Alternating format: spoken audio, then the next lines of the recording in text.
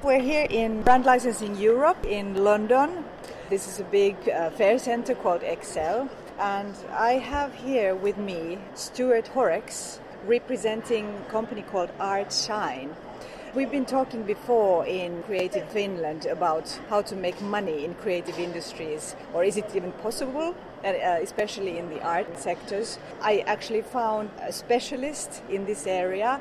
Stuart is working as an agent and as a partner for creative industry professionals. Tell more about your company and the business idea. Yes, certainly. So thank you very much for the invitation. It's lovely chatting. So Artshine is a specialist platform and program that helps all creative industries, so not just fine artists, but architects, artists, gamers, crafters, writers, game producers, anyone who works in the creative industries. Mm-hmm. We work and help them find ways that they can monetize or commercialize their creative practice. Mm-hmm. So that's not to say that art for art's sake isn't important, and in fact we probably need to support art more, just for the production and the expression of art, but Artshine is very much focused and unapologetically focused on the commercial side, and how do you create an enterprise, how do you create sustainable income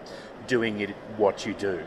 Now it might be a direct result of your creative practice, so I'm an artist, I paint, and I'll take the works that I exhibit and sell and then create licensing opportunities, or it might be identifying ways that people can create secondary incomes or other ways. So I might be an artist that paints or writes, but I do project work or graphic design work or computer design or coding. So what we do at Artshine is we help the artists through our programs, 6 or 12-month programs, and help them in the launchpad. The first step is to identify what's unique about them and their practice, what's their voice, what's their, we call it their quirk, what's unique about them. And then in the accelerator program, we actually take that to the next level, and the artist, the creative professional, is very clear about who they are and what they offer, and the accelerator program really pushes them into the world. And that's why we're here at the Brand Licensing Expo in London. All the artists we're representing, over 30 different artists, are in that accelerator phase, and they're looking to find licensing opportunities. So, in short, you're a business development partner.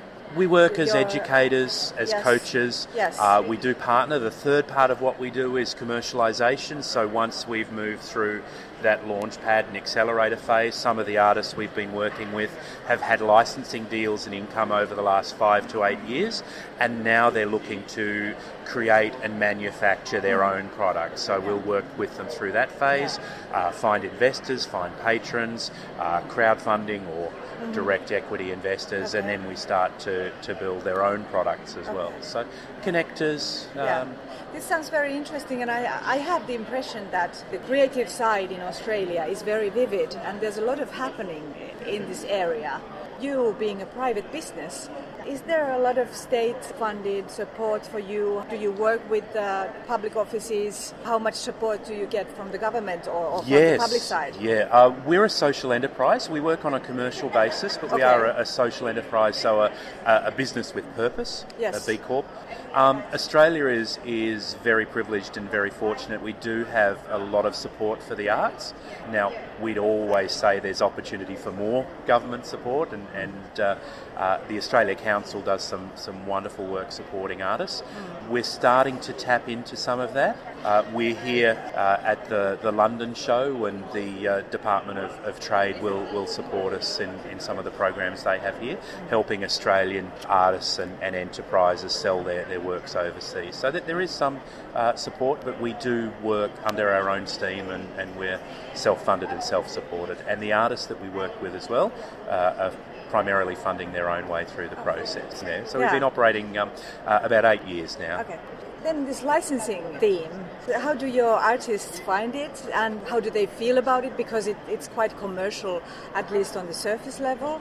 And also, have you been able to help them here? Very much so. And then I talked before about art for art's sake, and one of the things that we're very clear on is that the artists that we work with are keen to work in a commercial setting, into an entrepreneurial setting. So there's some artists that quite rightly would probably not be attracted to us and what we do because they want to maintain the purity and the integrity of their work, and their work is just their work. It's not commercial at all. So we're working with artists who are comfortable at some level with the commercialisation of their work. So one of the first things we talk about with our creative industries professionals is what's their level of comfort. Yeah. Some of the artists we represent will offer an image as it is. No changes, no additions, while other artists will say, I'm quite happy to change the colour, turn it upside down, put Mickey Mouse ears on it, whatever you want to do, I'm comfortable with that. So through the program we identify the level of compromise the artist is willing to take, and that means that when we're negotiating with a manufacturer or a licensee, we can understand where the limits are and make the deals based on that. Yeah. So it's very important that the artist feels comfortable in that process. And there's a trust between you two. There's a trust. We don't work as traditional agents because all of our artists that we represent have gone through our education program and coaching. We actually work to show the artist and give the artist, the creative industries professional, all the tools and all the skills and the resources they need to do this themselves.